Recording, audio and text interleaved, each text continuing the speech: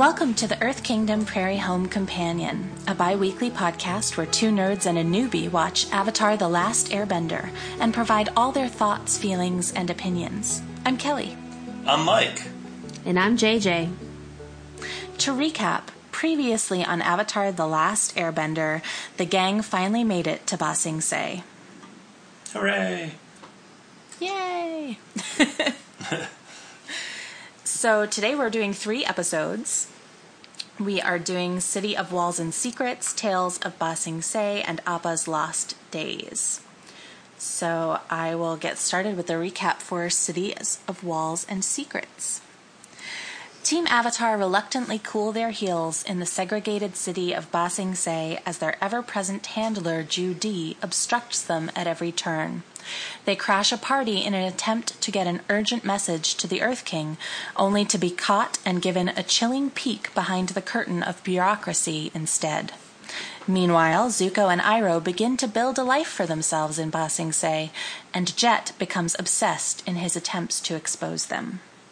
Jet's the worst. It's like He is the worst. It's the worst. He is the worst. Ugh. But this episode was really hard for me because they literally gaslight him. Like, actually, literally, at the end of the episode. And then through the entire thing. So gaslighting, for anybody who might not know that term. I don't know that term. You don't know that term? I don't think so. It stems from an old movie of the same name, and has actually become like an accepted term when talking about psychology and mental health and manipulation and things. But it's essentially when there's a person who believes something to be true and then, or knows something to be true, and then everyone around them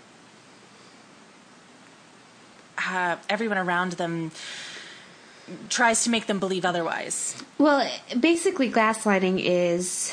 So the plot of the movie was actually that there's a husband and wife, and for some reason the husband wanted to lock the wife away in an insane asylum, I think. Because he wanted her fortune or something like that. Anyway, nefarious happenings. So what he does is that he messes with the lights in the house. Like, he turns them on and off. And so she's kind of like, what's wrong with the lights in our house? And everyone keeps telling her, oh, you're just crazy. And that's what are you talking about? The lights are fine. It's fine. Okay. Gotcha. So that's where it comes from. So often it's, when someone's saying, "Why this is a thing, this is happening," and then everyone else around them invalidates whatever the person is saying, for whatever reason. Generally it's, oh, you're just crazy, you're delusional, or whatever. That's kind of what gaslighting is. Okay. And in the case of Jet, it is literal. Yeah, they've got those little lights that are spinning around him at the end, yeah. where they're saying everyone is safe in Ba Sing Se, and there is no, whatever. And so, as much as I dislike him as a character, and this didn't do anything to make me enjoy his character more. He's still terrible. And even along the way, even though we know that he's right and Zuko and Iroh are Fire Nation, Jet's correct. But his obsession with, exposing them and just everything about his character up to date just makes me so unsympathetic. And of course, as an audience member, I'm siding with Zuko and Iroh, so I don't want Jet to succeed in exposing them. But when his friends, it's Smellerby and who's the other one? Longshot. Oh, yeah, Longshot. They're kind of like, hey, Zuko, like, you need, or not Zuko, Jet, you need to, chill. You're getting a little bit obsessive, and we're supposed to start over and start a new life here. And it doesn't make me like Jet anymore. But at the same time, it's such a horrible thing to be invalidated in that way.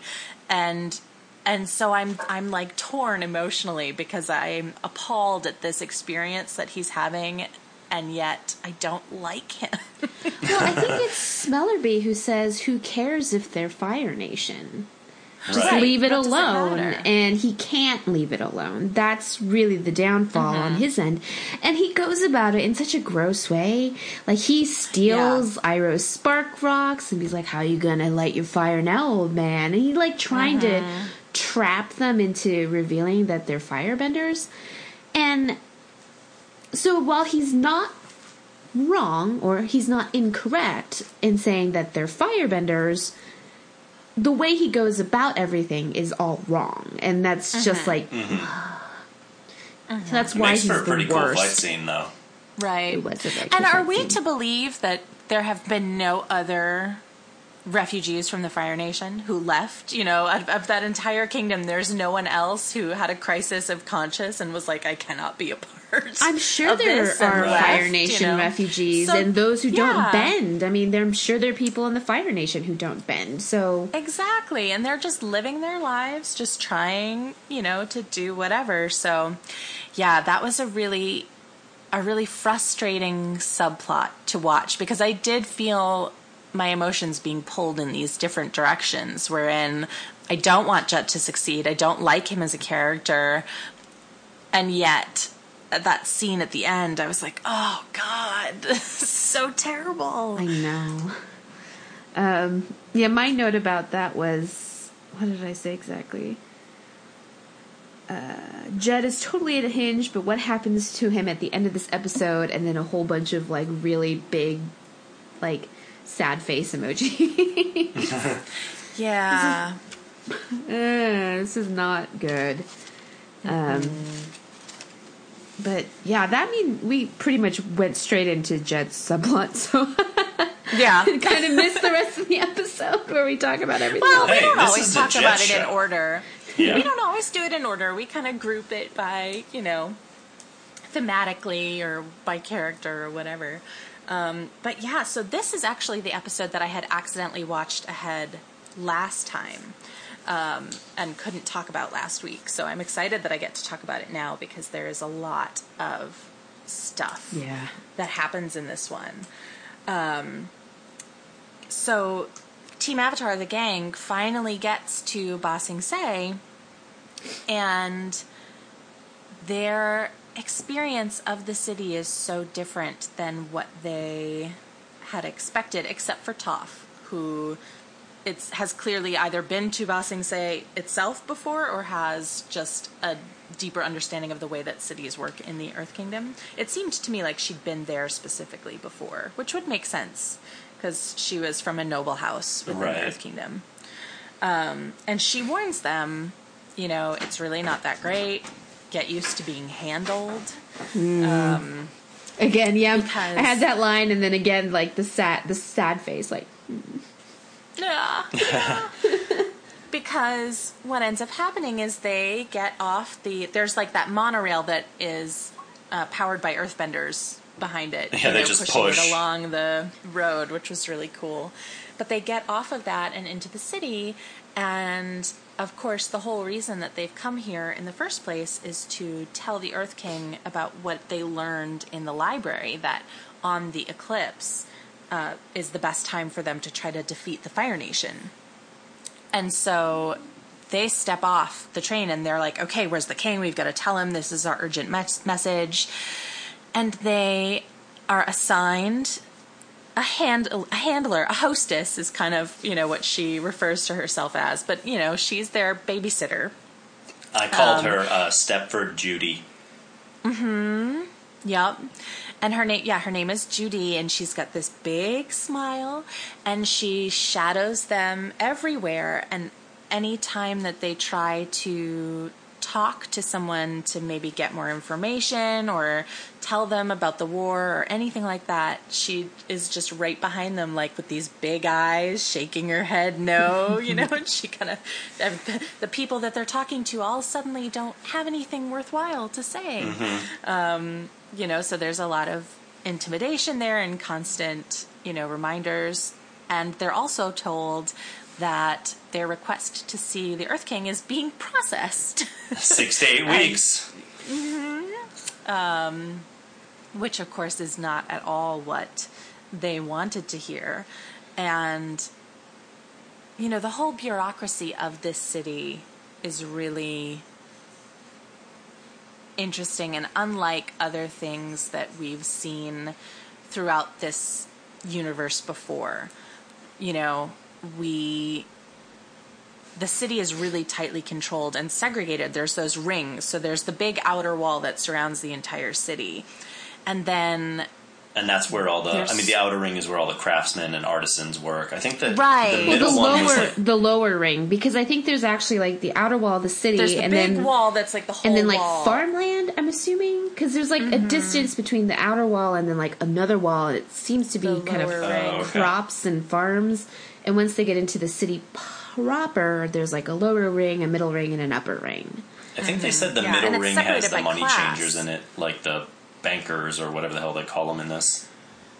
Yeah. And then the upper ring is bureaucrats. It seems pretty clearly like, the blue-collar workers, the poor.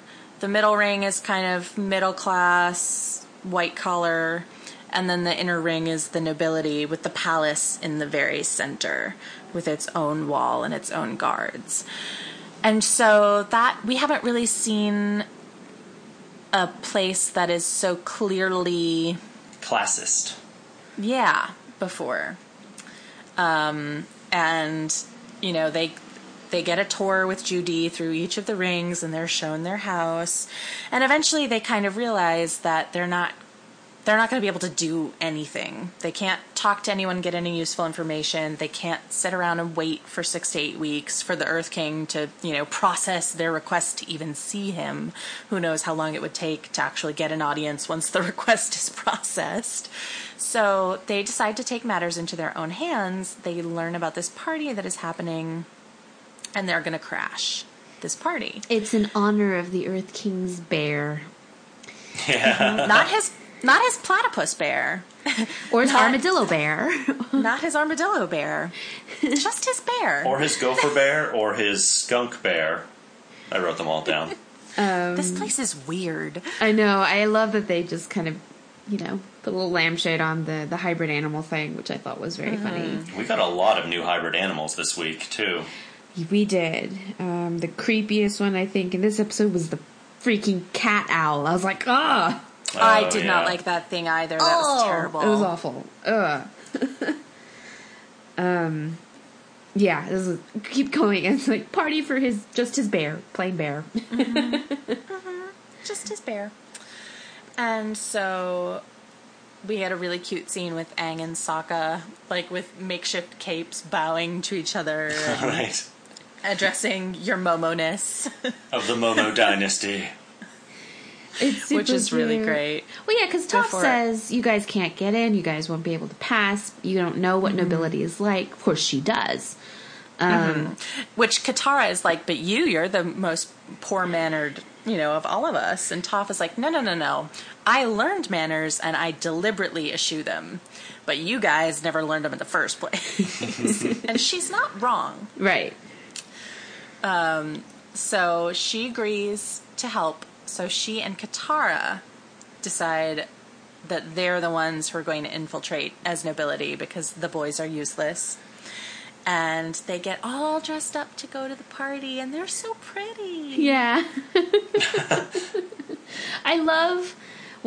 So like previous, I guess, like as the girls are getting ready and they're putting on their finery or whatever, and Sokka and Aang, I guess they're in the main room and they're playing what I think is this kingdom's version of like rock, paper, scissors. Yeah.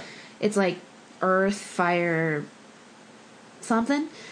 And whoever loses gets like their forehead flicked. Right, instead of like playing slaps, like yeah, when it's you like were a they've got their kid. forehead flicked. And I loved it because, like, of course, Katara comes in and she looks very pretty, and Aang, as we all know, has a big crush on Katara. And he just has this, like, kind of starry-eyed look, and then Sokka just reaches over and flicks him. It's like, how cute. Oh, that's super cute. For the record, Earth beats fire. I'm not sure what the other ones are, but that's how Aang won. I assumed that it was just the elements, water and... Right, air. but I don't know, like, what... Oh, but like the order of Yeah. who wins what. Yeah. If Earth... But wouldn't you think, then, that water would also beat fire? I mean, really, I would think that all of them would beat fire. Like, I don't understand. Well, technically, air could probably fan fires, so then there's that. And maybe air can defeat earth because, like, the wind will weather it away. I don't know, I'm thinking too hard about this game. But this fake thing that we're not actually going to play. Yeah. That's not in a DVD extra somewhere? Somebody hasn't put together the rules? No. Someone should, though. That's true. Someone should. Yeah, they come out and they're all pretty and beautiful. Katara, of course. And also Toph. We saw Toph a little bit in her introductory episode dressed as a noble. So we've seen that a little bit from her, but this was definitely much more formal wear, as opposed to just everyday. So they look beautiful and they come out and they get in line, and Toph tries to use her special identity papers that she used to get them visas. Yep. It worked before to get them visas, but it does not work now. They get tossed out of line. And they come upon an unsuspecting gentleman, and they ask him to get them in. They tell him a sad story about how Toph lost their tickets because she's blind, and their families are all inside, and could he please, let them in, which he does. But then once he gets in, he doesn't leave them alone. Yeah, they can't shake him at all. Yeah. Like, no, we have to find your parents. I can't leave you alone, Yeah. Yeah. But then the boys also get in as well. They go in as servants. They go in as busboys, which is so funny because Toph said earlier, like, maybe you guys can pass as busboys, and that's exactly what they do. I mean, I don't know how much they pass, but yeah, they go in as busboys.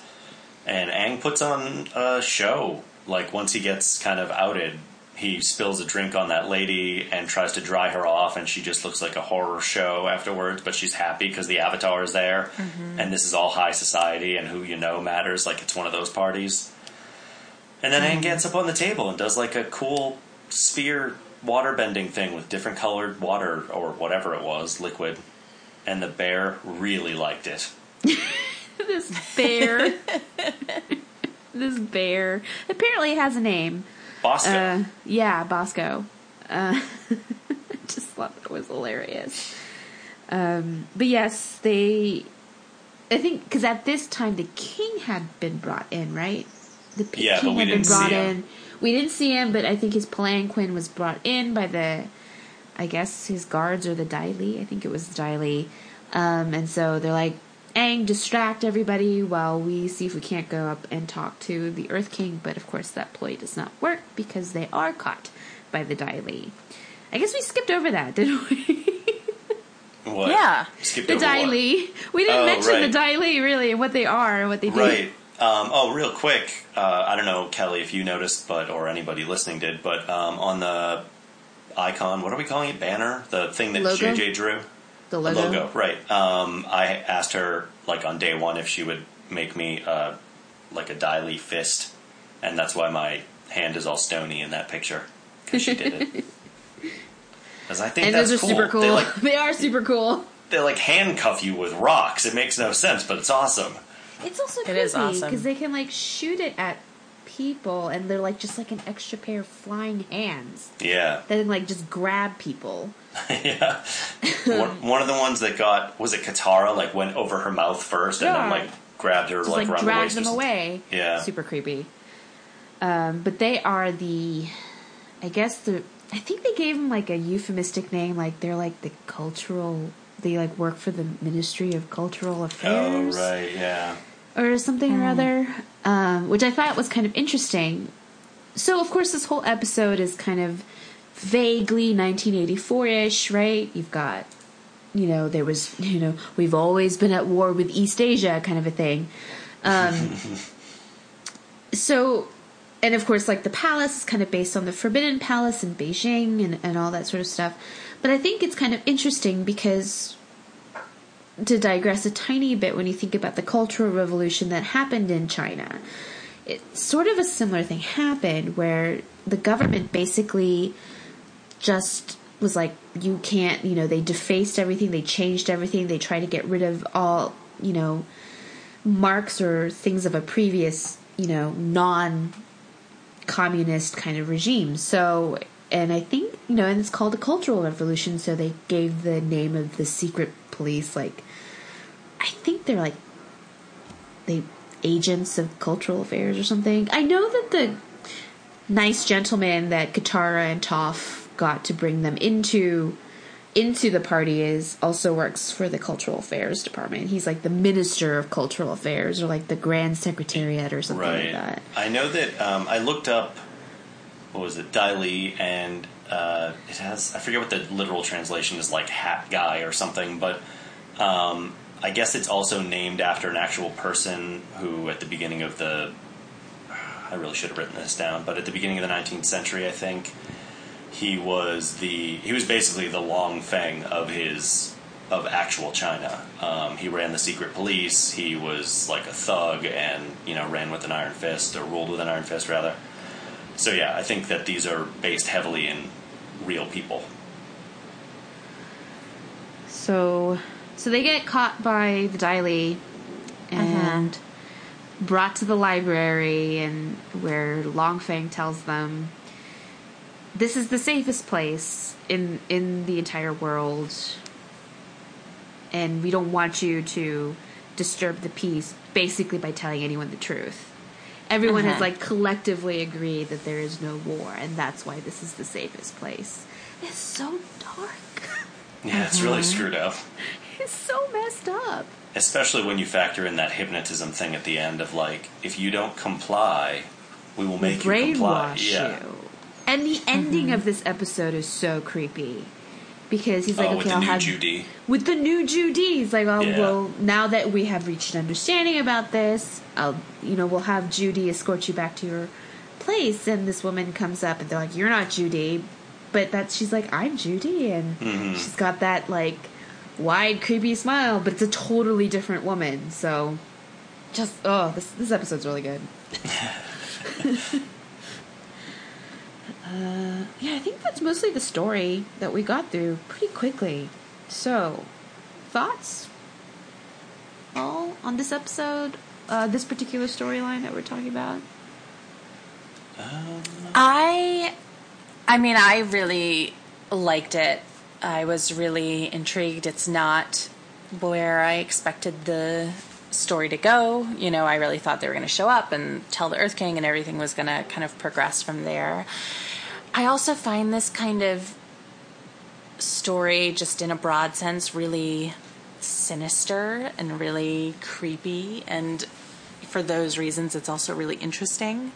This kind of collective willfulness to ignore or obscure the real state of things. Doublethink, as George Orwell would call it, yeah. Yeah, like for the collective good, quote unquote, the greater good or whatever. It's just, blah. It's very icky.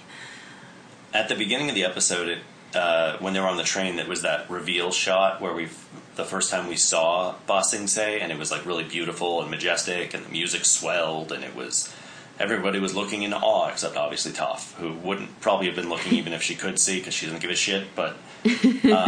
I immediately, and I feel like I talk about this a lot, but I immediately was reminded of the beginning of BioShock Infinite. It has the same exact thing of like, you arrive in this gorgeous floating city in the air, and then slowly you come to find out that it's a totalitarian government run by like racists and insane people, and the barbershop quartet on the corner who's singing, God Only Knows What I'd Be Without You, really doesn't change that fact, you know what I mean?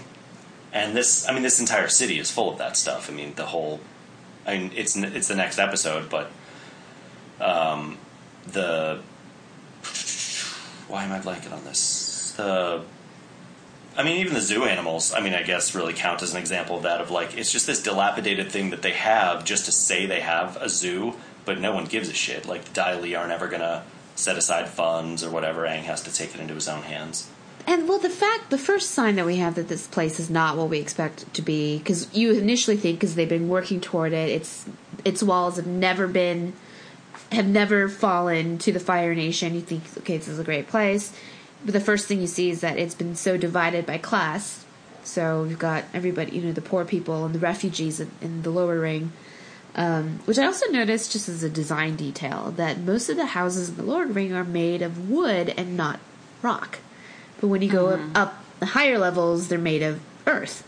So clearly it's like a sign of status. So it the lower level also has a few, I guess it's just stuck against the wall, but they have like parasite homes almost, the ones that are like, they're just attached to the wall, like partway up the wall. Yeah. I think the last time we saw one was in the drill episode. Like you saw it like bust through the wall and destroy one or two of them. Yeah, I thought it was really well done. Just like slowly over the course of this episode, you realize this place is not great. Kind of creepy and just, yeah. So, I don't know. I don't have much else to say. I did want to talk briefly about Zuko and Iroh, because we talked about them in terms of Jet. We talked about them in terms of Jet, but, and that is kind of their main plot. But we see them here in this episode beginning to build a life for themselves, which Zuko is really not very interested in doing. And Iroh, is much more gung-ho about. Iroh gets them jobs in a tea shop, which is like the most perfect job for Iroh. And they are working there, and apparently the tea isn't very good because Iroh says it's just hot leaf juice. Uncle, that's all what tea is. But I love it that how could a member of my own family say something so horrible? Oh, it's so great. Iroh is serious about his tea, and I love him for it. So he also starts the episode by like carrying flowers just in case Zuko brings a girl home, Just in case. So cute. I can't handle it. I just want a place to look nice in case someone brings home a lady friend, which will have some ramifications in the next episode. Yeah, exactly. I just love it. And he actually improves the shop. He begins brewing better tea, and he has really lovely customer service. And I think it's really,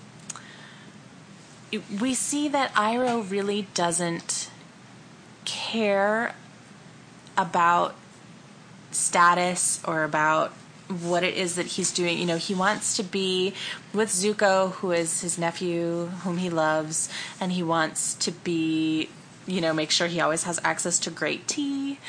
But he can truly live a harmonious life under any circumstances. It doesn't, he's not upset that he was once this great, powerful general and that he's fallen from grace. That doesn't matter to him. He doesn't need that status in order to be happy.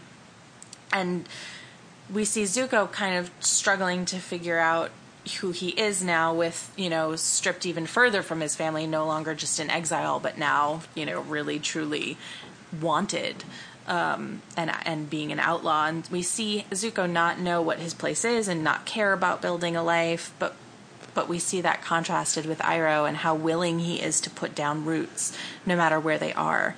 And I just loved that. Yeah, Iroh has that line at the beginning. Zuko says, "I don't want to build a life here." And Iroh responds with, "Life happens wherever you are, whether you make it or not."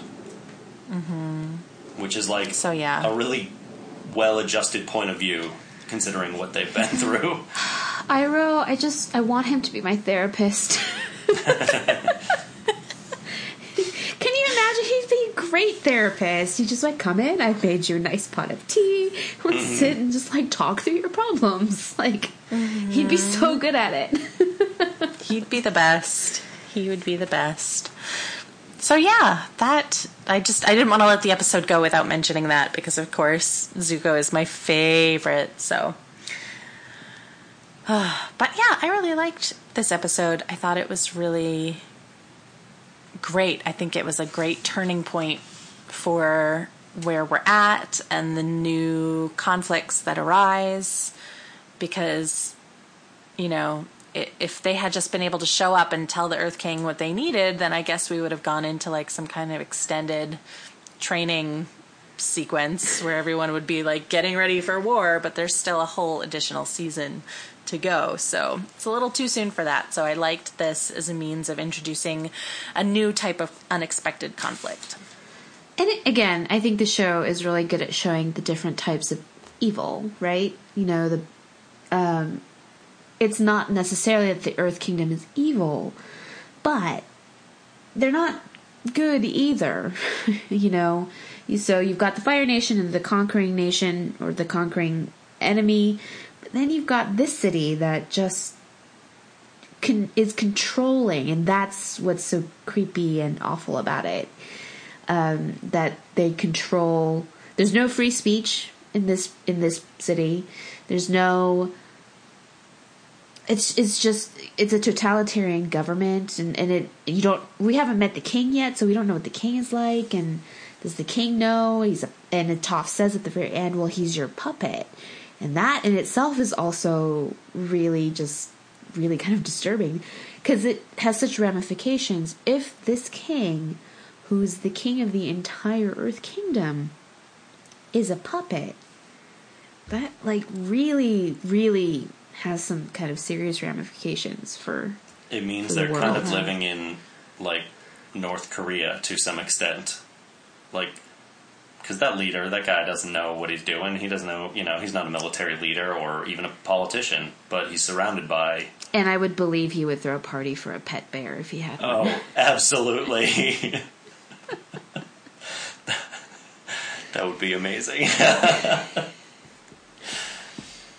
I don't know. Do you guys have any like favorite lines or moments? Oh, I had it was like a really quick throwaway moment at the beginning of the episode. They're on the train and somebody has a throwaway line about like weird stuff just happens to us. And then this like galumphing idiot just sits down between them. And I called him Old Carrot Mouth the Slore King, because he just like sits down and looks awful and like has a giant carrot sticking out of his mouth for no reason. He's not even chewing it. It's just there. It's just like sucking on it. Yeah.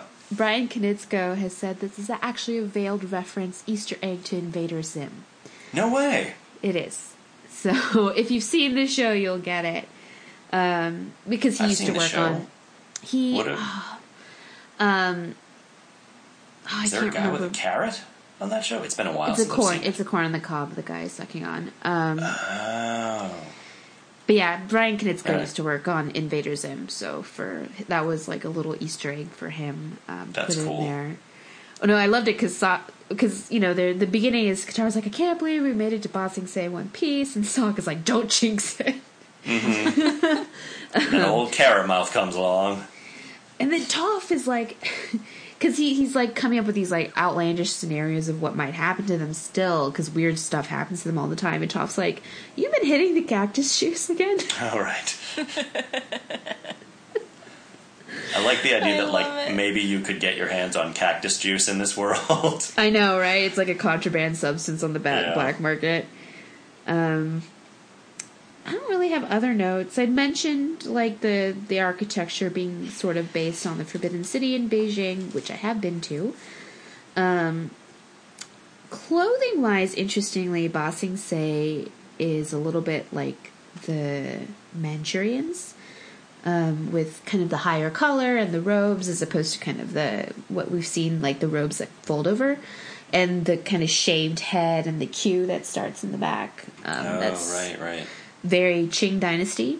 But yeah, I don't really have a ton of other notes. It's just really good. It's just a really good episode. Agreed. Pretty excellent. It is a really good episode. Mike, did you have any voice stuff? Yeah, there's a bunch of them here. This episode, Pao, the tea shop owner, is played by a guy named George Chung. And he plays a lot of politicians, ambassadors. He was the Chinese ambassador on the West Wing, the North Korean ambassador on Commander-in-Chief. For some reason, he was Hattori Hanzo in Days of Our Lives. What? Like, I just saw the list. I tried to find an example of it, but I didn't. I was just like, Hattori, what what could that character possibly be doing on a daytime Days soap of opera Our in Lives? America? Yeah. That's so weird. Yeah. Pang, the neighbor who was nervous, I think we brushed over this, but Toph could like feel him shaking across the street. That's Greg Berg, who's my two favorite roles of his are, one, he played both Fozzie and Scooter on Muppet Babies. And in a 1977 episode of Chips, he played a messenger in a gorilla suit. Chips, oh my god. And then the last two are Judy is played by Lauren Tom, who is Amy Wong of the Mars Wongs from Futurama. Futurama, yeah. Kelly, you just gasped. What? Did we mention that she's gone at the end of the episode? Yeah, we mentioned she was replaced by new Judy. Oh, okay. Okay. I couldn't, all of a sudden I was like, wait, did we cover that? Sorry, we did, apparently. She's also number 3 in Codename Kids Next Door and Connie from King of the Hill. And last is Long Feng, played by the amazing Clancy Brown. Yeah. Who I first found out about him as Byron Hadley in The Shawshank Redemption. He was the prison guard who is especially mean and wound up crying at the end. He's also, he's got a huge IMDb thing because he does a lot of voice work, but he's also Mr. Krabs on SpongeBob. Is he really? Yeah, he sure is. He was just in season 2 of Daredevil as Colonel Ray Schoonover. He played both Bigfoot and Satan in Axe Cop, which is awesome, by the way. If you guys haven't seen it, you should check that out. What else is worth mentioning here? He was Kenny Loggins' bodyguard, Ricky, in an episode of Archer. He's like known as the cartoon voice of Lex Luthor in all of the Superman things. And he played Rawhide in the 1984 cult classic Buckaroo Banzai Across the 8th Dimension. Wow. Which Kevin Smith is remaking into, I think, a series. It just got announced. But yeah, that's everybody in that episode. Cool. Nice. Any last thoughts on this one, Kelly, before we move on? I don't think so. Okay. Yeah. Let us move on. All right. So this next episode is Tales of Ba Sing Se. And before we get into it, I just want to say a little bit about... Yeah. we should address this whole thing. When we were talking about what episodes were up next, both JJ and Mike were like, oh man, there's one of the next episodes is really sad. Oh my God, it's so sad. And I am, as I'm sure our listeners know by now, a crier. I cry at everything. I'm very emotional. And so I was like, oh my God, if this episode is super sad by anyone's standards, I'm just going to lose it. I don't know what I'm going to do. And so then I watched all 3 of these episodes. Cities of Walls and Secrets, Tales of Ba Sing Se, and then Appa's Lost Days. And then I started texting Mike, and I was like, so which one's the sad one? Because while there is a segment in this upcoming episode that ends very, very sadly, I had these expectations of like the most tragic, sad episode that could ever be. I was like, is Zuko gonna die? Like, what is gonna happen? So when we got to the end of that one little vignette, which we'll talk about, I was like, well, this is sad, but it can't be the super sad thing.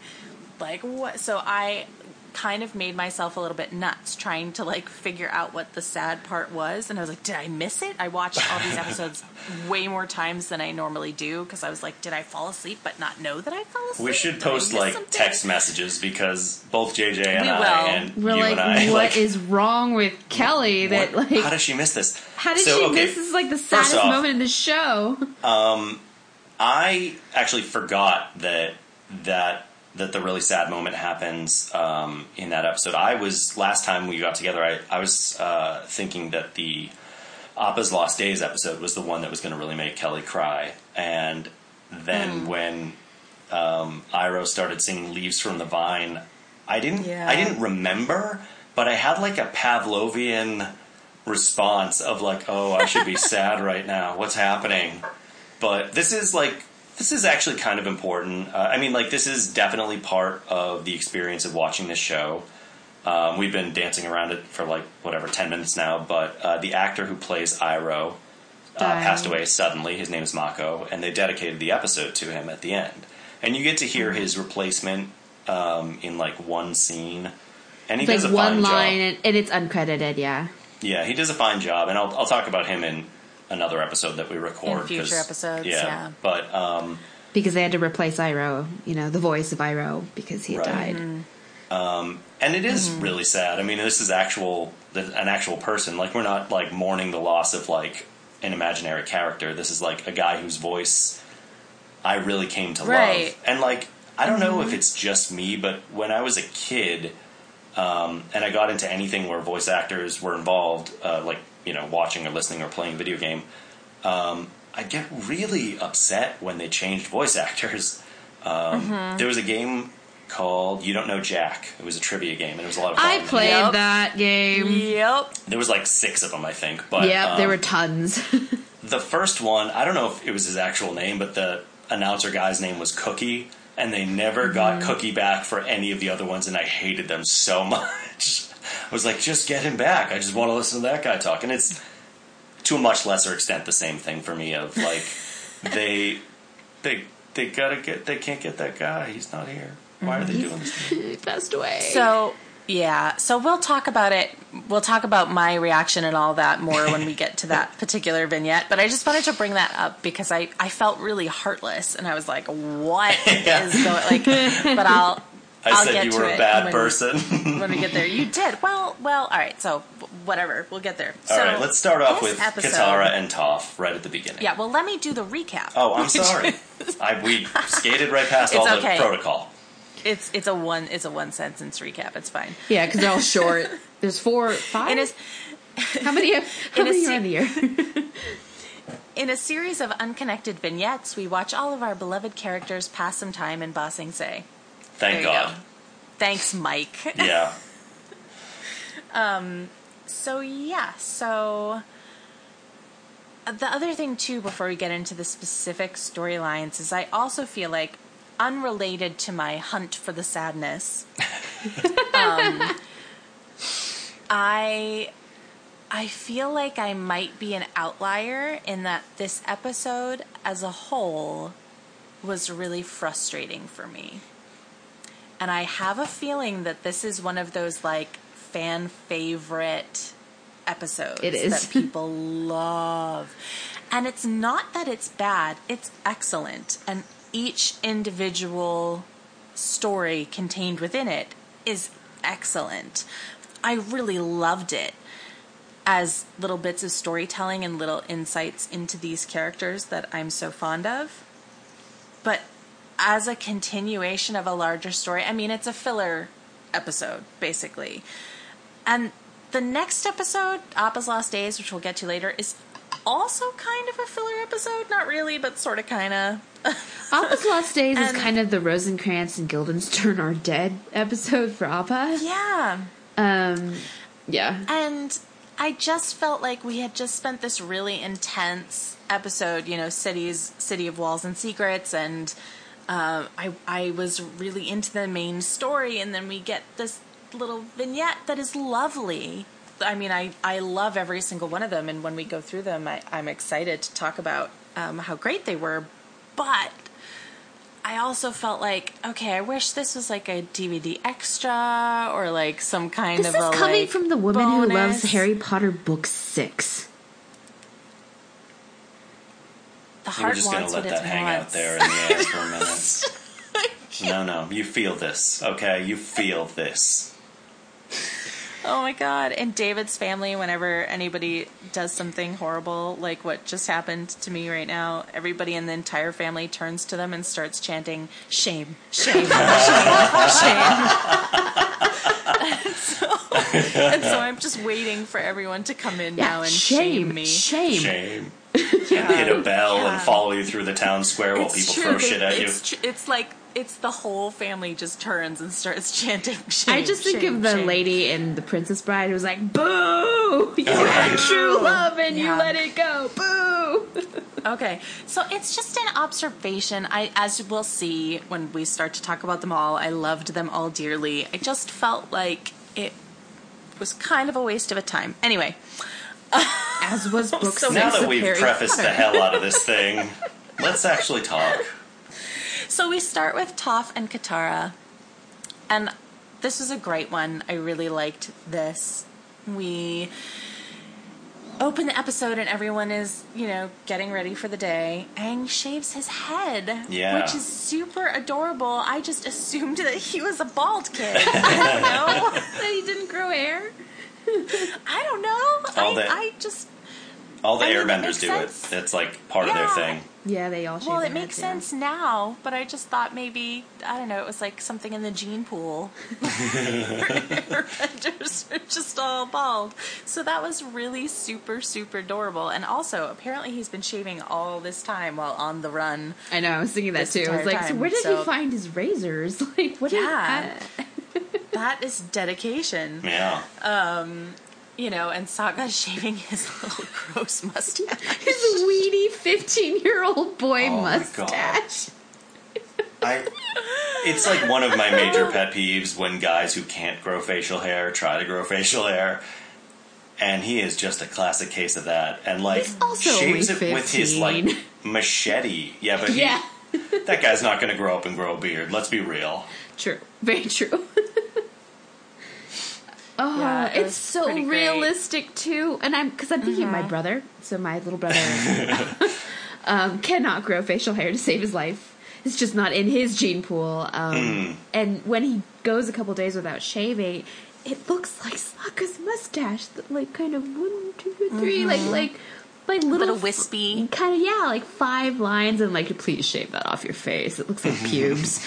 Please shave that off your face. It's gross. It's so funny because in the scene I was like, oh my god, that's so gross. And then as soon as he shaves it off, I was like, oh, he's hot again. So everybody drink, because I find Sokka attractive. He is attractive, definitely. And Katara's getting ready too, and she's all tucking her hair loopies back. Toph has my favorite thing in all. Her waking up and hawking the loogie is made me laugh so right hard. Right into the spittoon, just between. like a bullet. Is Toph your favorite? Yeah. Oh yeah. She is? Yeah. I love her. That's great. But she wakes up and she's all crazy and disheveled, and her hair is huge. And Katara's like, well, aren't you gonna get ready? And Toph's like, I am ready. I'm good to go. And Katara's like, you have a little bit of dirt everywhere. And Toph says, well, to you it's dirt, but to me it's a healthy layer of earth. Healthy coating of earth. It's so great. And Katara gets really excited about the two of them having a girls' spa day, which Toph is initially not very psyched about, but reluctantly agrees to, and as long as no one touches her feet. And she assaults one of the masseuses, knocks that girl through a door. Her out of the house. Yeah. Well, I was thinking about it, and it's her feet are her eyes. That's if somebody was poking at your eye and being so I think that her assault was warranted in that case. But they go through and they have this day at the spa, and Toph becomes more and more comfortable throughout the day, and we see her experiencing the spa in her own way. So she makes the little bug face out of the mud mask, and scares the attendant with it and everything. And they're in the sauna, and she's bringing the rocks over, and Katara's pouring the water on to create the steam, and they're just having a really lovely little day. And it's really sweet to see the two of them bond, because we don't really get a ton of scenes between just the two of them. And then they're leaving, and they both feel really, really great. And Toph is talking about how fun it was to kind of feel feminine. They're all tarted up, by the way. Yeah, they got makeup. They're wearing days. Makeup. they're wearing makeup, and the makeup is bad. It's real bad. Horrible. Because they look so pretty in the previous episode, right? When they're all dressed up. That was my thing, and I was like, you could still have the mean girls make fun of them, you know, for tons of reasons that would even relate to femininity or whatever. You know, they had the makeup, but their clothes weren't right or whatever. Like there are ways that you can create that conflict, but it didn't make any sense since their makeup was so great in the previous one, which I'm assuming Katara did it. And so she can obviously do makeup. So maybe this was just part of the spa service, and the spa attendants are just really bad. Maybe. I'm assuming it's the spa. I'm assuming the spa attendants put it on, and they just like spackled it on because it looks. I mean, in the animation, it looks weird. Like their lips are so bright that they look like they just stick out more, and so when they're talking, well, they have 80s blue eyeshadow that's like a half moon, like drawn above each of their eyes, and it's like a distinct half moon, you know? Yeah, which is like this is exactly missing the point of the episode because we are doing now what the mean girls do to them in a minute, which is making fun of their horrible makeup. But it really is horrible, and I don't understand why. But anyway, Toph and Katara quickly dispatch the mean girls with their bending skills, which is immensely satisfying. And Katara is really great because she just knows what to do in that situation. You know, Toph is kind of like, I don't care about how I look. That's not what's important to me, and that's not who I am, and I'm more than that, and that doesn't define me. And Katara's like, that's what I think is so great about you. You're so confident, and you're so strong, and, you know, all of these things. And that's what I admire most about you. And then she says, and also you are pretty, you know, and it's just, they have just a lovely moment. I really enjoyed it. Well, I love it too because even though femininity and being pretty is not important to Toph, it still hurt to, you know, she's this big, you know, she's a blustering kind of hard talking kind of person, but it still hurt her to have those insults lobbed at her. And I think Katara does handle it so masterfully because she knows being pretty isn't important to Toph, and yet having that validation is still important to Toph as well. So she's like, I know it's not important, but you're pretty. Like, and it was great, and I loved it. And I love, too, Toph's reactions, because it's so in character. She's like, I returned the favor, but I don't know what you look like.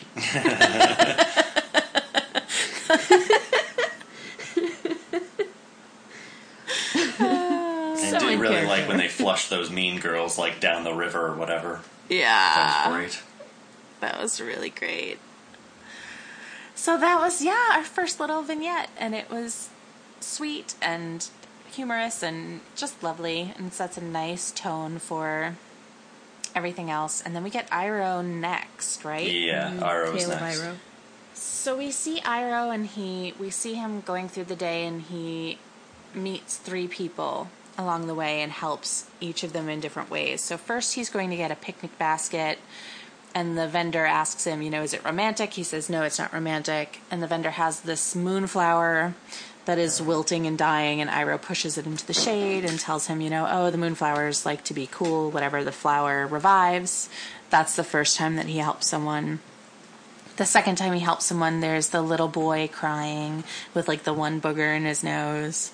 And Iroh, it's not a guitar. What is that instrument? Well, it's a Chinese lute. Okay. It actually has a name, but I don't know what it is. I can't remember, but it's not a sitar. It's a... No, I think it's a luiqin. It has its own name. Something, yeah. But it's essentially the Chinese lute.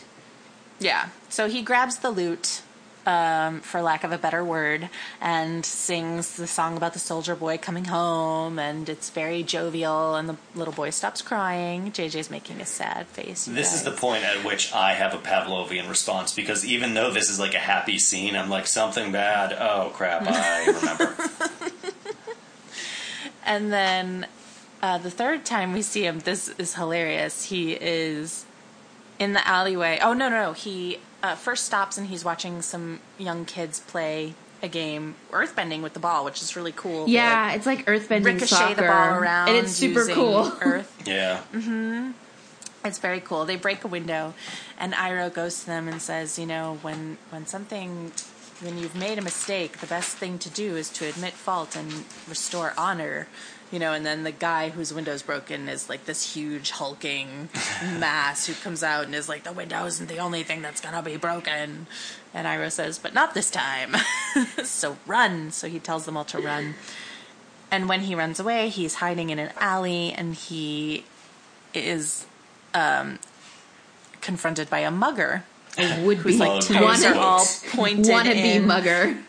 Yeah. Mm-hmm.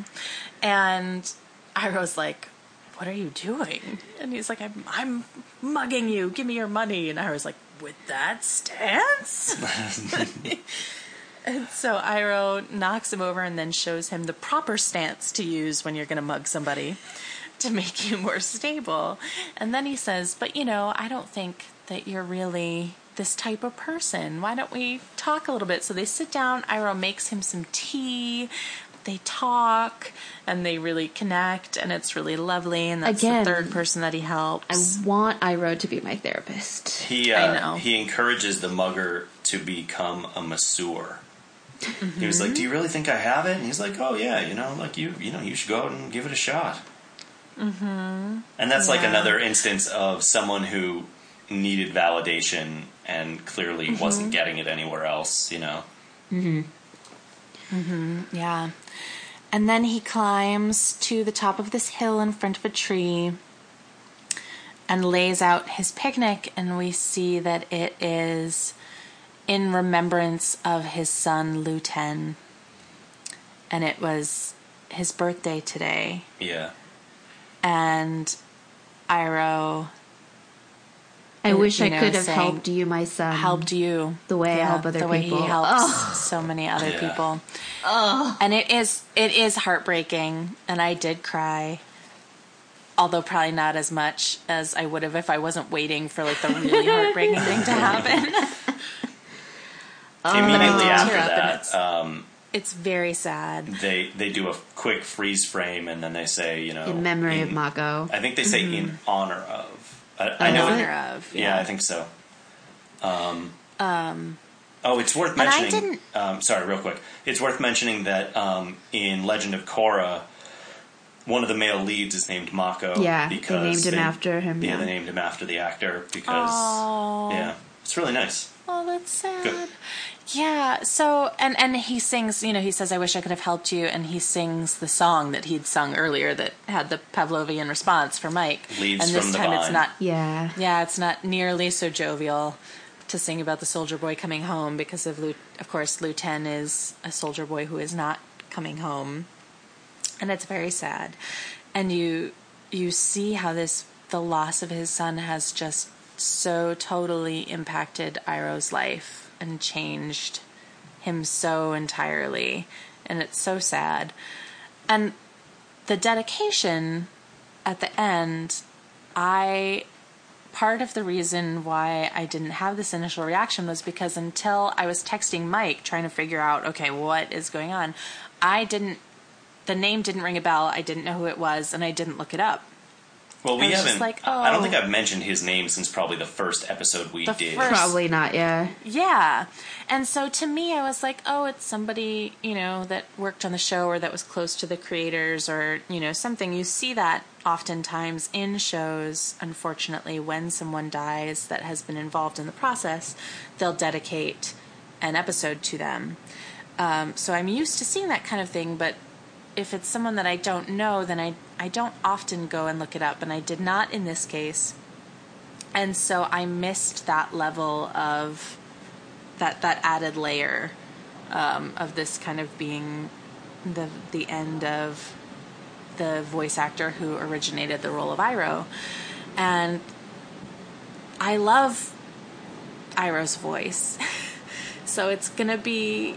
And he's not in the next episode, so I haven't heard the new voice yet. I think he did finish pretty much all of the work on season 2.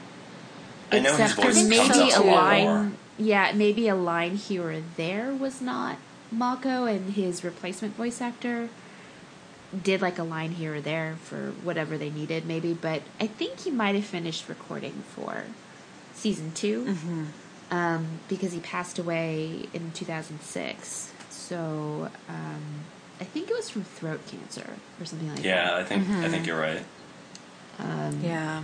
Oh, this episode though, because basically all my notes was just basically, oh, nothing, just all the tears. Oh my god, so much sobbing. Oh my god, it's like, And I feel bad because I feel like I robbed myself of like the true weight of the emotion of this episode. I really tried because I was to like let it happen for you. Because you kept asking me. You were like, "What episode is the sad thing? Like, where is the sad thing?" And I was like, "I don't know if I'm supposed to tell I was like, you." Or is not. it the end of Iroh's episode? I was like, because that's sad, but that's not like the saddest thing ever.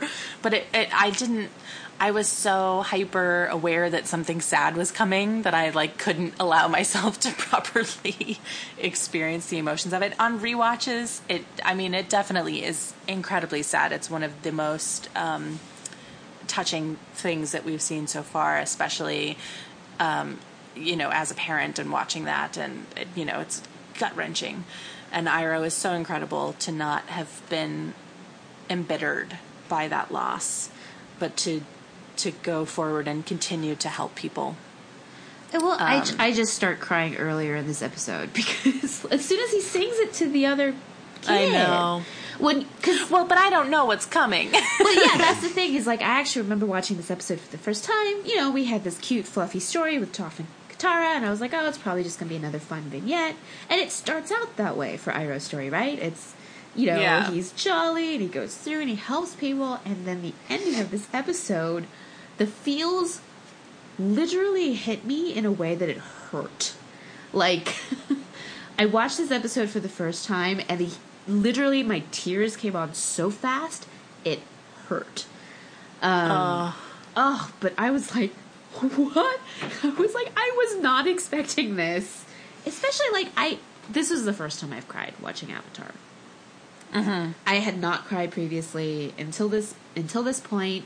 As much as I love, Zuko and Sokka and everybody, I felt for them and I was touched by their stories, but it didn't move me. And then I got to this episode, I was like, oh god. Real world repercussions. Oh my god, this is so sad. And it was so funny because I was talking about this episode with my friend. Is that a plane? Yeah, okay, sorry. I was like, what is that? The apocalypse. But I was talking about it with my friend, and I was like, I was talking about this podcast, and I was like, we watched Tales of Ba Sing Se. And she's like, don't! She's like, I can't even talk about this episode without crying. And I was like, yeah.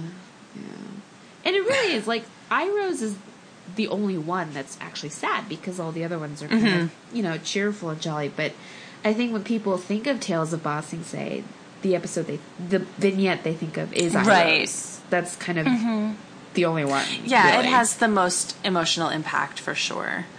And it was beautifully crafted. It's a really wonderful story. We see him go through and help the 3 people, and then it's wonderful the first time we watch it. As we watch him help these people, it's meaningful to us on that first go-round, but it is so enhanced by the reveal at the end. So the next vignette is Aang. Is it Aang? Okay. I think this is the weakest of them all. I think, this and Momo's are tied for me as the weakest. This is also... I don't watch Avatar: The Last Airbender for Aang. I don't disagree with you. I think he's the vehicle and, he's the chosen one, right? So it's a story that he has to follow, but of the most compelling characters, he's not one of them. Or at least I don't think so. Yeah. I like him, but I'm just... So he helps them build a new zoo. I liked I'm it because sure I got to see New Earth bending. I know That makes you me love the happy. bending stuff.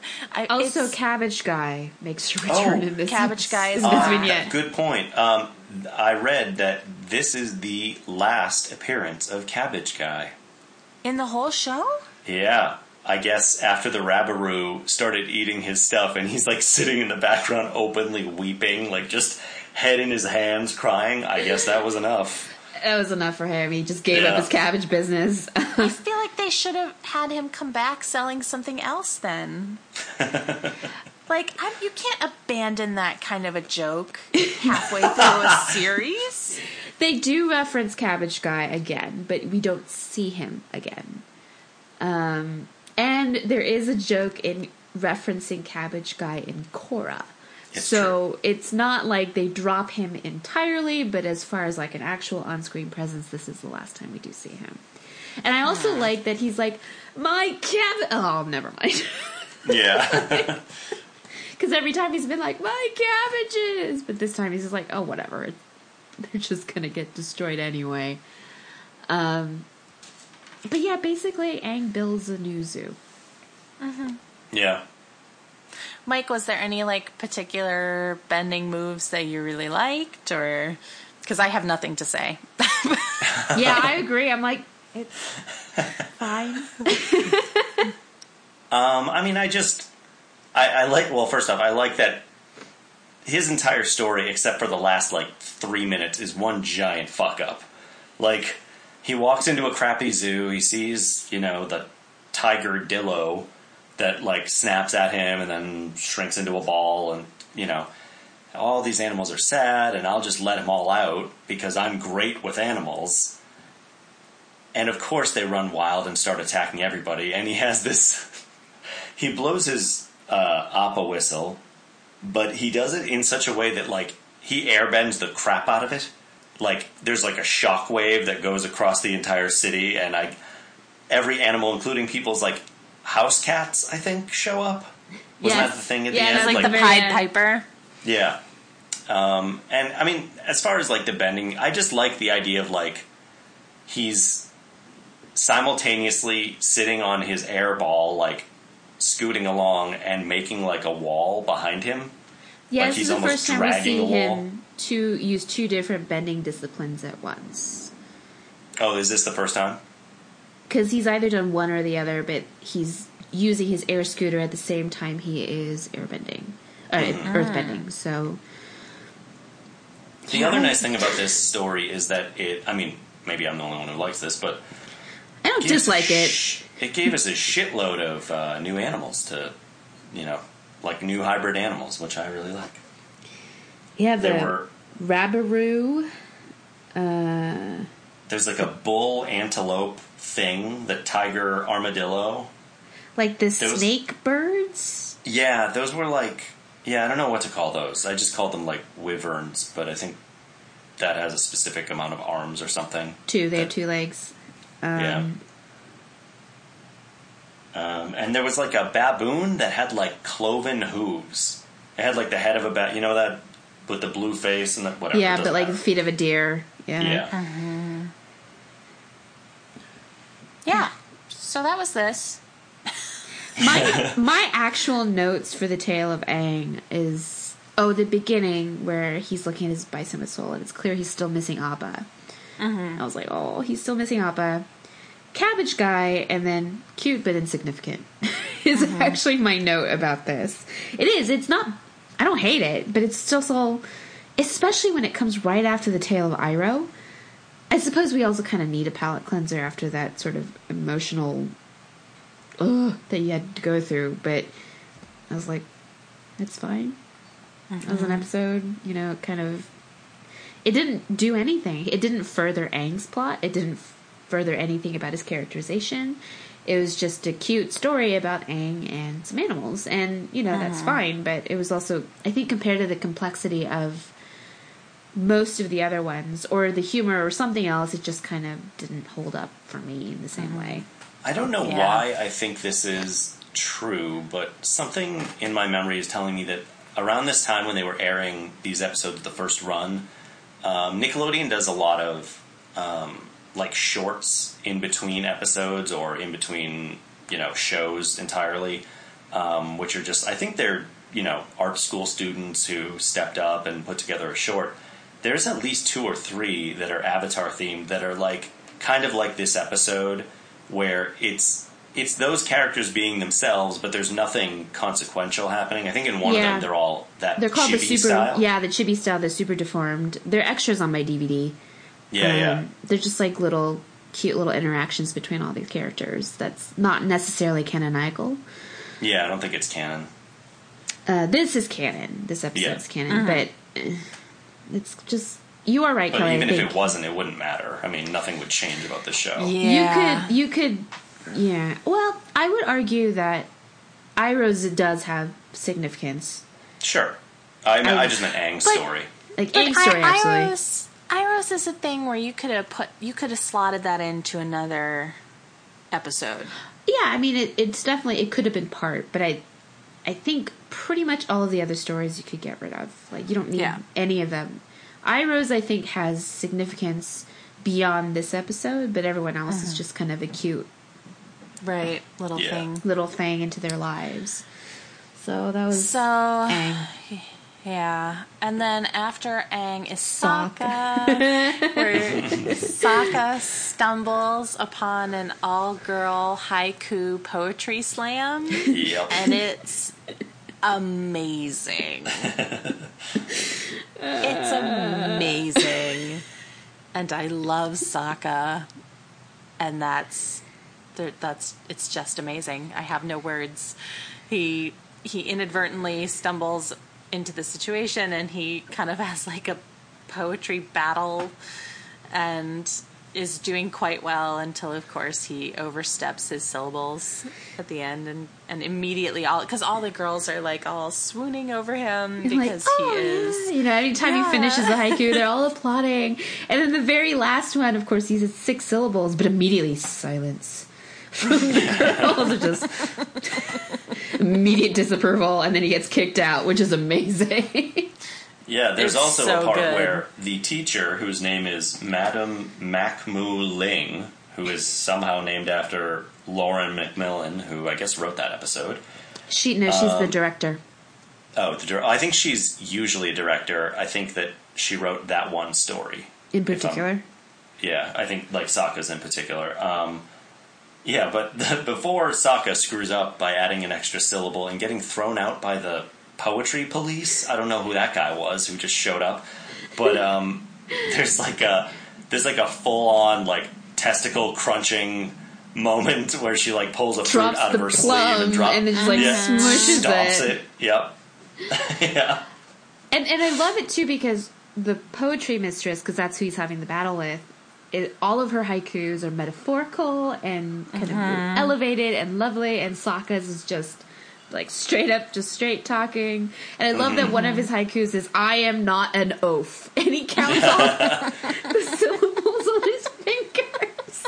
Yeah, Sokka is the first act of 8 Mile, not the second act. He's still, Yeah. He's like, my name is Sokka. It's pronounced with an aka or whatever. I can't remember the exact thing, but so funny. He is just so delightful.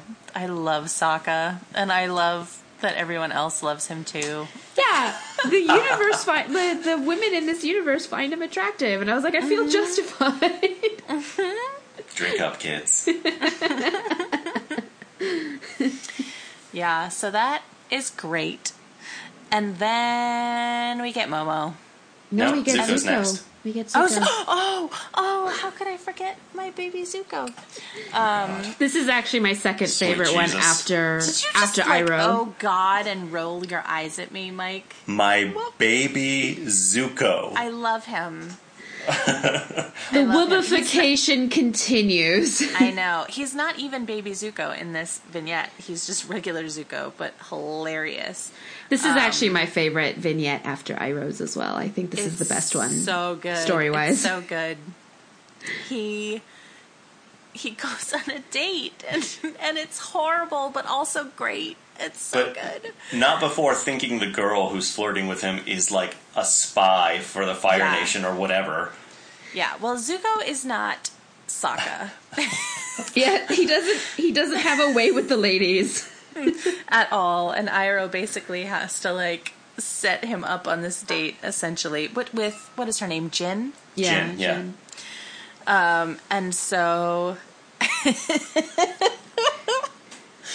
So they go on this date, and she arrives to meet him, and he comes out, and his hair is all, like, parted and shiny, and he looks horrific, and he's like, it took my uncle 10 minutes. Because I think she ruffles his hair, and then it looks like the way it has been looking for the most of the season. He's like, it took my uncle 10 minutes to do this hair. And my first comment was, Iroh does Zuko's hair.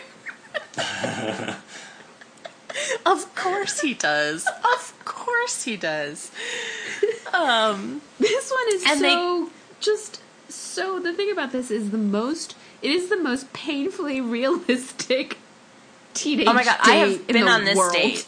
I have been on this date in high school.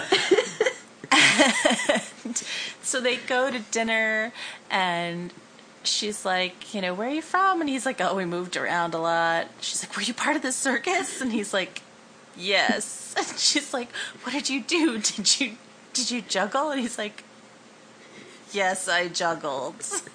And then she hands him 3 of the most, like, differently shaped objects and demands that he juggle. He juggles, like, I know. at dinner. And then he tries. He's just kind of like... Right. And then, of course, it goes horribly, and he's like, I haven't practiced for a while.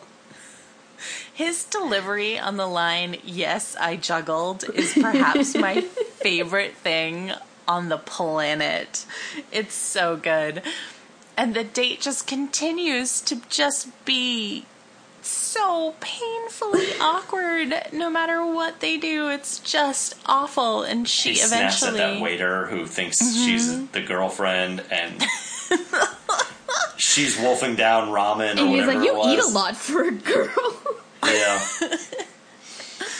Oh, it's so excruciating. And then she takes him to this place that she loves, which usually has all these lanterns lit, and it's supposedly really romantic, but they get there and the lanterns are all out. And she's really disappointed, and he tells her to close her eyes, and she does, and he lights all the lanterns with firebending, which is super risky. And like 2 episodes ago, he was flipping out on Iroh for firebending his tea. Or even earlier in the episode, he's like, I think this girl thinks we're firebenders. Right. Which by that point, she probably should have suspected. But it's so cute. And it's so, you know, and she's so happy when she opens her eyes and she goes in to kiss him, and he like shoves the coupons in her face. Because he's like, I can't remember what he says, but it's like, I have something for you. And my uncle gave me these coupons to give to you for the tea shop. Oh, it's so, and I was just like, you know, that like internal cringe. I mean, I have to hand it to Jin, because she takes all of this in stride, like really well. Yeah, she stays upbeat the whole time. And so she finally, like, you know, it's sort of a cute thing where she echoes, close your eyes and I have something to give you, and she gives him a kiss, and it's very sweet, it's very cute. And then, of course, Zuko being Zuko, like, freaks out and pulls away. And she's kind of like, oh, did I do something wrong? And, of course, Zuko's like, no, it's complicated. Got all these feelings I can't talk about. Oh, my God. And then we have this wonderful, wonderful ending to this episode where Iroh has clearly been waiting up for Zuko to come home from his date. And he's kind of like, not so subtly like, oh, how was your date, Prince Zuko? And Zuko just like slams his door behind him and then cracks it open and goes, it was fine. So cute. So cute. This After Iroh's episode, I think, is the best in all of the vignettes. It's just, as a complete story, as a character sketch for Zuko, as something that's just cute and funny, I thought this was just hilarious. Mm-hmm. He's so awkward. So it just, this whole episode was half awe and half, oh. I just really like that Jin is very clearly trying to get some. And Zuko keeps cock-blocking everybody. Like, his words, his actions, the thing with the card was physically between them to stop, and then he immediately freaked out about the kiss. Yeah, like I said, Jin takes it all in stride. I mean, she was like, all right, it's fine, it's cool. And funny enough, this is going to sound a little bit weird, but I think she's like one of the few female characters on this show whose design is curvy. Because most of the others are not really, and I was like, big boobs represent Jin on the show. She had some cleavage going on. Yeah, like the whole dinner scene, you can see like the line of her cleavage starts like up here, like by her collar. She was on a date. She was looking to get some, straight up. Oh, it's quite funny. Yeah, I love this. I love this one. I thought this is great. And then after this is Momo, which I feel like the entirety of Momo's thing just sets up the next episode. Or not even the entirety, just the last part of it. Yeah, like the last Momo, image of it, yeah. Yeah, he goes on a little adventure in the city, and he gets captured, and there's these other 3 panther, cat, jaguar things that get captured, and he frees them, and he has the piece of Appa's fur, and the cats track it, and there's a big Appa footprint, and Momo is sad. I don't know. I read that this is the last episode that we hear Momo's theme. Oh. Yeah, I don't know. One of the little misadventures that Momo's in is like when he gets caught by the monkey guy, and he gets like the hat put on, he makes Momo dance. He does the dancing. His little horn theme, and that's the last time we hear of it. Yep. I think I like this slightly, but not much, like at all. It's really negligible. I think I like this slightly better than Aang's, only because of the ending. Well, it has a point. Well, it has a point, and you just have a little bit more emotion about this one, as opposed to Aang's, which is just like a happy zoo. This one is about Momo, who's missing Appa, and I thought that was really kind of sweet and sad. He finds this, there's a shadow of the cloud on the ground that he thinks is Appa, that, he finds a little bit of Appa's fur left in Sokka's bag, and he, like, wraps it around his wrist, he's missing his friend. And that, it's kind of sad, and then it ends. I was like, okay. Yeah, the next plot point is, like, opposable thumbs to unlock the cage. That's, like, the next thing that happens. Yeah, he was going to be eaten by these cats, and then he shows them a good deed, so they repay his good deed with leading him to Appa's footprint, and of course Momo, being dumb as rocks, doesn't actually understand that he's like curled up in Appa's footprint. So there you have it. Yeah. Yeah. So yeah, I think that this episode had some amazing highlights, and essentially it is Iroh, Zuko, and Sokka's vignettes for me are the best, and then I like Katara and Toph's, and then Aang and Momo, whatever. It did feel like, I don't know, like it just. I wish in some way, although the vignettes do give us glimpses into character and everything, I wish there'd been something more to tie them to the larger story, even tangentially, just something to... Or like give it a frame narrative somehow to kind of... Yeah, just something else. Because I really liked it, but I imagine after I've watched the entire show, when I go back and I watch this episode, I suspect that I'll enjoy it on rewatches more than I do now, because now I'm just kind of like, why are we wasting time on this? Where it's cute and it's sweet, but it doesn't do anything. Momo watches the sun come up with those cat monsters. They're they all sitting snuggle. they're on a roof somewhere and then watching the sun come up, because that's how that works. Mm-hmm. As you can kind of tell from my slightly contemptuous tone, I don't think very highly of Momo. It's like he's dumb. Hasn't been very useful. It's kind of, he's cute, and that's all Momo really is. Oh, he even has one of those moments of where he hears people talking and it's just honks. And it sounds exactly like it did in like Momo Vision the first time, where it's like, right. I mean, whereas in the next episode, Appa hears people talking and he can actually hear them understands talking. them. Yeah. Well, like, there was a part of Momo's episode that I remember watching that I was like, ugh, because essentially they captured the cat monsters and sold them to a butcher, and I was like, yeah, ugh, God, that's dark. I mean, like I said, the show is dark, but unexpectedly so, and what I would assume is kind of a cute, fluffy vignette episodes. I was like, ugh. But yeah, as an ending vignette, I kind of wish they'd ended on something stronger, even though I know that the last image is what's going to bring us into the next episode. So, right. You know, you have what you have. So, let's move on then. All right. Voice actors? Yes. There's a handful of them. Greg Baldwin is the name of the guy who replaces Iroh and had like one quick scene. The crying boy was played, I'm pretty sure, I couldn't confirm this, but I'm almost positive it's Tara Strong, who played May's baby brother who got kidnapped, and she was also, I mean, I talked about her before, but she was also Twilight the originator. Sparkle. That's how I remember her. And Timmy from Fairly Odd Parents. Yeah, and Harley Quinn.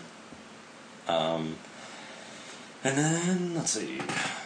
Jin is played by an actress named Marcella Lentz Pope, and her two biggest credits were May Capone on Boardwalk Empire and Erica's roommate in The Social Network.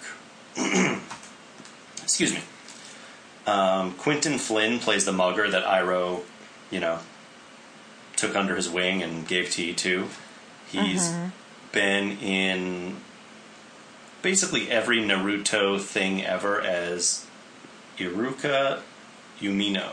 I don't watch Naruto, so I don't know if I pronounced that right. But he's also Axel in almost every Kingdom Hearts game. He's... what the hell's his name? Silver the Hedgehog in the Sonic the Hedgehog games. He was Koliak Krios in Mass Effect. And he was the voice of Timon in the Timon and Pumbaa TV show that happened in the 90s. And two more. Andy Morris plays Kenji. Who is Kenji? I don't know. All right. Well, whatever. He plays Cicero in Skyrim, and he was Clem Foot in Psychonauts. And then last is Madame McMu Ling, played by Melinda Clark, who I believe got her start on Days of Our Lives. She was in the Spawn movie. She was on a whole bunch of the OC playing Julie Cooper Nickel.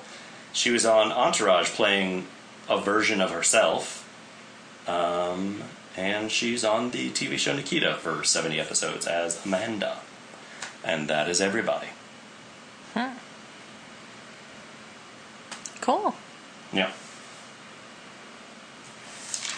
So the next episode is Appa's Lost Days. And my recap for this one is poor Appa. Yeah, poor Appa. This basically was actually kind of hard to watch. It is hard to watch, and I think it got an award from a Genesis the Humane Award Society? From the Humane Society, yeah. Yeah, about its depiction of animal cruelty. It is really hard to watch. Appa goes through a lot of stuff and is mistreated at every turn, essentially, until the end. It is difficult to watch. It's really, I don't want to say well done, because obviously animal mistreatment is not well done, but it does evoke that feeling in you. It gets a really visceral deep reaction response from me. Yeah, it's just like, yeah. Of course I love animals, but I remember this being sad, but it's a difference between, I feel like this episode isn't sad, it really is just hard to watch. Ugh. In the he's, first he's captured by the Sandbenders. As we saw it in the library, we saw Toph have to make that decision between saving her friends in the library or saving Appa. She chooses her friends. So we kind of see Appa and Aang kind of miss each other a little bit over the course of the desert. The scene actually where he escapes the Sandbenders and flies to the spot where the library sank. Yeah. And he's pawing at the ground, like, to try and dig. Oh, my God. I was like, So he's kind of lost, doesn't know what to do, and then he kind of wanders the desert for a while and is hungry and thirsty, and he gets chased by buzzard wasps and I think he gets captured. He, like, passes out, I think, from exhaustion and ends up at the circus. And this, like, I think it's actually the same circus Ty Lee was part of that Azula came and plucked Ty Lee from. I was going to ask about that. I think it's the same circus. But, it's a Fire Nation circus, and they mistreat him, of course. They want to dress him up and make him be the big act. Although there are, like, kind of moments where I thought was adorable, where he's, like, airbending the food toward him. The cabbages towards him, yeah. So he can eat because he's hungry. Of course, that doesn't go well for him because he gets punished. And then there's that scene, too, where there's a little Fire Nation boy that, I guess, reminds him of Aang. And I think it's actually voiced by Zachary Taylor Eisen, who does the voice of Aang. Because I didn't actually look that up, but I think you're right. I think the voice sounds very familiar. And so he escapes the circus. He just kind of wanders back and forth and, trying to find Aang. He gets in a barn and he gets chased out of the barn. And now he's afraid of fire, of course, because that's what the circus used to torture him. And then he runs into Suki and the Kyoshi warriors. And he's like horribly beaten up. He's got like porcupine quills all over him, and he's injured, and he's hungry, and he's tired, and he's just like, oh God. That fight between Appa and the porcupine was a lot more brutal than I remember. Yeah, it was rough. Yeah, it was really rough. But yeah, they find him, they heal him, they bring him back to life, which was really nice. And then, of course, Azula and friends have to ruin it. And then, there's this fight scene between the Kyoshi warriors and Azula and her friends. And Suki basically chases Appa off, go find Aang. And she takes, like, a stick of fire and she, like, waves them off. And I was like, oh, God, it's so sad. And then he flies to the, Eastern Air Temple. Yeah. Which is the one that Aang was supposed to train at originally with the monks. Like, he was being shipped off for Avatar training to the Eastern Air Temple. Is it? Because I thought that was the one where Aang was raised, because he's got flashbacks when he's there of meeting Aang for the first time. Like, don't they all rotate from place to place? Yeah, and the air nomads travel from temple to temple. But it's just like, of course, Appa has these memories of meeting Aang for the first time when he's a little baby bison. And they're super cute. It's like, I want one. Aww. And they're so cute looking. And of course, like, there's, established this bond for life between Aang and Appa. He goes to the Eastern Air Temple and he thinks, because there's a guy sitting there and he thinks it's Aang and it's Guru Patik. Yeah, this guy was weird. It's just weird in terms of it seems like this show is pretty good about bringing people back, so I'm assuming that we're going to see him again, because he says that he's been waiting there for the Avatar and the Bison because he's supposed to help them. And only Appa shows up. Aang isn't with him. So I assume that we're going to see this guy again and he's going to help them in whatever way he was originally planning to help them. But it's just a little weird that we haven't seen him before now, I guess. I don't know. It was just a little weird to me. I just like that he represents, like, including all of Asia in this story in my head. You know what I mean? Like India is part of that. It's attached. Right. And people travel from country to country. These cultures would mix if they existed in real life, I mean, absolutely. Buddhism came from India into East Asia, kind of exactly like this, right? They're just monks from India who were traveling east to spread their religion. Guru Pathik is kind of interesting. They kind of hinted at this whole, like, connected to the world thing with the swamp episode, right?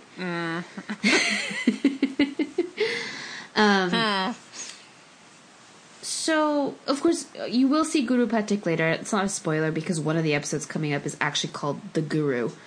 Oh, right. So, you will see him and you'll see exactly kind of what the role he is. And because right now we haven't focused on the spiritual side of the Avatar much, right? We know he's like the bridge between the spirit world and the earth, but most of the time we've kind of really been focused on bending, on Aang learning to bend, so he's trying to learn the physical parts of being the Avatar, but hasn't really focused on the spiritual side yet. So this whole Guru Pathik being connect to the energy world and everything, I think will obviously have ramifications later. But there's a line that he says to Appa where he says, "There is fear here where trust should be." And it's like every abused animal has that. And I was like, oh, God, it's just so hard to watch. And so sad. Yeah, that was one of the other reasons that I really like Guru Pathik, because he just kind of lays things out as they are, very plain spoken and easy to understand. He would make a good narrator of this story. He could just, tee everything up every episode and then, say a thing at the end. But I also I don't know. I know this is, dumb as a viewer, but, his presence calms me. And I enjoy seeing him. That's not dumb. I feel ya. Yeah, I also like his presence because it is true. Where would the Ba Sing Se story go? Right. So there has to be something else that they have to do to overcome the Earth King diary kind of storyline.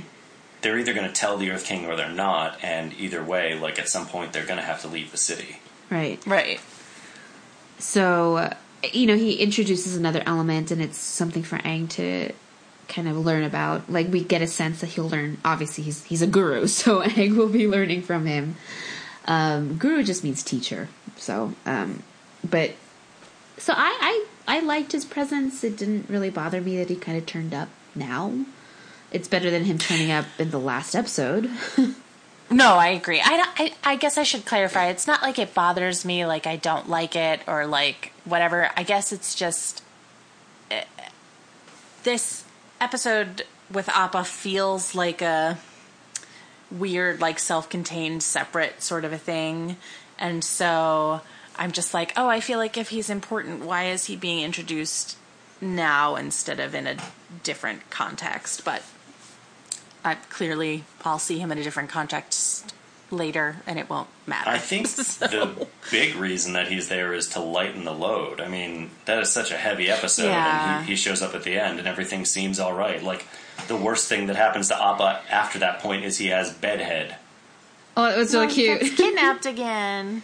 Yeah. The very end of the episode, he goes to Ba Sing Se to look for Aang, because he sensed where Aang is through that whole interconnected thing, and then he gets captured by Long Feng. But it's true, we do need him from an emotional standpoint. We need him. Yeah, I see that. For me, that was just seeing Suki, so I was okay. Yeah, but then Suki chased him off, and so I know. Yeah, it was hard. This one really just was hard. I don't know. I guess because he's an animal, and he can't defend himself that way. He can't talk. He can't. So it's the things that get me the most in fiction, animal abuse and the abuse of children and the elderly, just enrages me. The people who are defenseless and the people who can't, who can't fight back. And that's always kind of the thing is that it's a horrible abuse of power, that you're, you are the one who is in a place of power. You're the one who can communicate. You're the one who is a rational, adult in the situation, and you're abusing a more powerless, more helpless entity or person or animal or living thing. It's just horrific. Yeah, sad face. Sad face Appa. I don't know if I have any notes that aren't like crying emoji. Yeah, well, I have my like gushing Suki notes because I just love her, and seeing her even under the worst circumstances just makes me so happy, and I just want her to come back. Why have you gone away, Suki? Come back. Was this episode the first time we've seen a female airbender? No, I think we saw them in the flashbacks. We've seen them in the flashback, but I don't think we've seen them, like, airbending. I think they've just kind of been, like, background extras. Okay. I think one of the kids in that airball game was a girl. I think so, too. Okay. I did want to talk a little bit more about the fight between Suki and Azula. They're little, like, shields that come up. Yeah, those retractable shields that they, like, all, like, jumped together and did, like, a phalanx unit, thing where they block fire. Azula's terrible pen. What are you, the Avatar's fangirls? Right. And then I love Tylee's. Don't you know that fans just make the flames hotter or whatever? I love Tylee's just like, oh. I get it.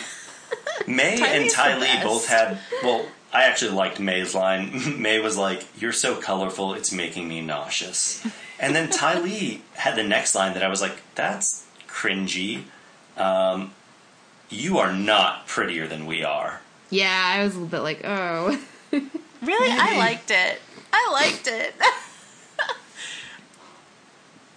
And then Azula did a really amazing, like, jump, spin in midair, disarm Suki, knock her sword into the tree, and then the fight ends like it's the end of like Rocky. Yeah, like it Rocky and Apollo, like the fists are up and it freezes. Because I get that we're in Appa's POV, and since Suki's chased him off, he's left, and so we don't know what the end of the fight is. But yeah, I mean the fight was pretty good. I thought the choreography and just like seeing them work together as well, fighting together and their fighting styles as a unit. I just as soon as the shields popped up, I was like, yeah, they were super cool. And really, they must have some like industrial strength makeup on because I know Appa licks one of them. I have that same note. Still there, not smeared, nothing. Still there. I would like to know what's in their makeup. And what do they use to remove it? Yeah, I think that's a better question, really. Yeah, what actually makes it go away? But yeah, I made that note about their makeup never moving. The cave that they find Appa in the Kyoshi Warriors, I could be wrong, but it looked a lot like Thailand to me. There's a lot of those temples that are overgrown with like tree roots and things. You see them in like kung fu movies all the time. Yeah, you see them in like Southeast Asia, the kind of jungly, like you've got temples and then like the jungle or forest is encroaching on it. Yeah. Oh, this is just hard. Oh, we saw Hakoda. We saw Sokka and Katara's father on the ship. Is that their dad? Are we sure it was him and not Bato? It's not Bato, it's Hakoda. Yeah, okay, it is. It's Hakoda. So, yes, we see Sokka and Katara's father on that ship. Because there's, like, this montage of, like, Appa flying around the world, essentially. So, Iroh sees him. This is back when they're crossing the bay to get to Ba Sing Se, and Iroh sees him, and he kind of gasps, and Zuko's like, well, what is it? And Iroh kind of doesn't mention he saw Appa. And then Appa also passes over this guy on a ship who's of the Water Tribe. And it's not Bato, it's definitely Hakoda. So I was like, oh, you get to see... You don't know who it is, we just spoiled it for you, but like... I just like that we got to see them. And I was like, oh, yay. Because we haven't checked back in with the Water Tribe in a very long time. Mm-hmm. Since the beginning of the season. So we don't really know what's going on with the rest of the war. Because right now we're in a place that doesn't believe that there's a war going on. But there is. So what is the rest of the world doing while they're trying to convince the Earth King that there is a war? So, yeah. Oh, and wind buffalo. Right, yeah, I wrote that down too. Not air bison, a wind buffalo. It sounds like he farts a lot. And his makeup that he's wearing and like the costume that they force him to wear is like I guess like a Chinese lion, or like, you know, like the kind of like lion dance you see at like New Year's, and like all those people with like this costume and they're all like dancing and moving around. Also, there were giant beetles. Yes, I wrote those down too. Those are the third insect thing that we see in this show. I remember I was like, I think there were giant beetles in this episode. And then, were they the first Middle Easternish characters we met in the show? The beetle-headed people? I mean, you could make an argument that the Sandbenders might be, but in terms of, like, aesthetic, I think so. I think you're right there. Well, it's also because, like, the Sandbenders, to me, looked kind of like... Because, like, there's a huge portion of Mongolia that's a desert, so they kind of look like Mongolians. And then they sell them to these beetle-headed people. I don't know exactly what they were going to do with him. But they've got, like, thicker beards, and their features looked kind of more, like, Middle Eastern. So it's kind of like, is this kind of like our first... And I guess it would make sense in the desert, because the library was kind of in the style of the Islamic world, so... Oh, yeah. Yeah, that was kind of my only other note. Aside from the crying emojis. Crying. At the circus, the little kid, his dad wanders off to get some Sizzle Crisps, which I would like to try. But during the show, when Appa is doing his thing, the kid, like, reaches over to get some out of the bag, and the dad yanks it away. Like, he is not sharing Sizzle Crisps with that kid. I just thought that was like a major dick move. Like, dude, share your Sizzle Crisps. Some Fire Nation people are terrible, I guess. Yeah. And the other thing I wrote down is at the beginning when they're moving Appa and selling him to the beetle-headed merchants, they ransack his saddle, and one of them takes like a parasol or whatever. But like, it occurred to me that their saddle gets ransacked like every 7 or 8 episodes. How do they have anything anymore? Avatar logic. Yeah. Sokka says in the swamp.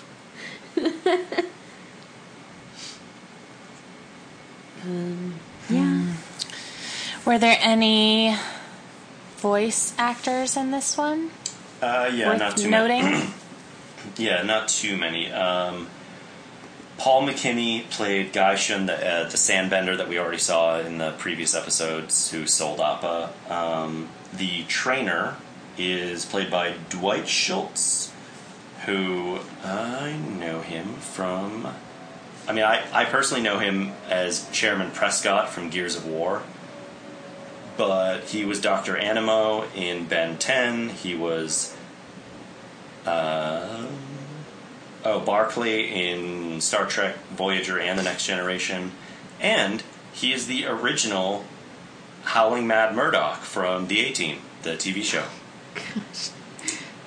And he had a cameo in the movie as like a doctor who was giving electroshock to the current Howling Mad Murdoch. And last is Guru Patik, is played by Brian George, who has a very long career. He's played Theoden in at least 4 different Lord of the Rings video games. He was Duff Killigan in Kim Possible. Oh, that show. Dr. V.M. Koothrappali in Big Bang Theory. I probably said that wrong. He was Babu in Seinfeld, if you guys are at all Seinfeld watchers. Yep. I can just hear like Jerry Seinfeld going, Babu! And my personal favorite role of his is he played the dungeon maitre d' in Robin Hood Men in Tights. Oh! The welcome to your dungeon. Yeah, that guy. Yeah. And he's like shirtless, but he's got like the funny hat and the tails. Funny. And that's everybody. All right. That wraps up this week's installment of the Earth Kingdom Prairie Home Companion. Next time we'll be covering the episodes Lake Laogai and The Earth King. So be sure to tune in for newbie recaps, know-it-all nerdery, and general squeeing all around. And as always, you can subscribe to us via iTunes, Stitcher, SoundCloud, Google Play, or your podcast provider of choice. Or visit us at our website, earthkingdomradio.com. And if you like us, please rate and review when you get a chance, as it helps other listeners find the podcast. You can follow me, Kelly, at BookishChick on Twitter or Instagram. You can follow me, Mike, at robo_pants on Twitter. And you can follow me, JJ, at SJJones, that's SJAEJONES, on Twitter or my website, sjjones.com. Our theme music is Cattails by Kevin MacLeod, and our logo was designed and created by our very own JJ. Thanks so much for listening. Bye. Bye. Bye.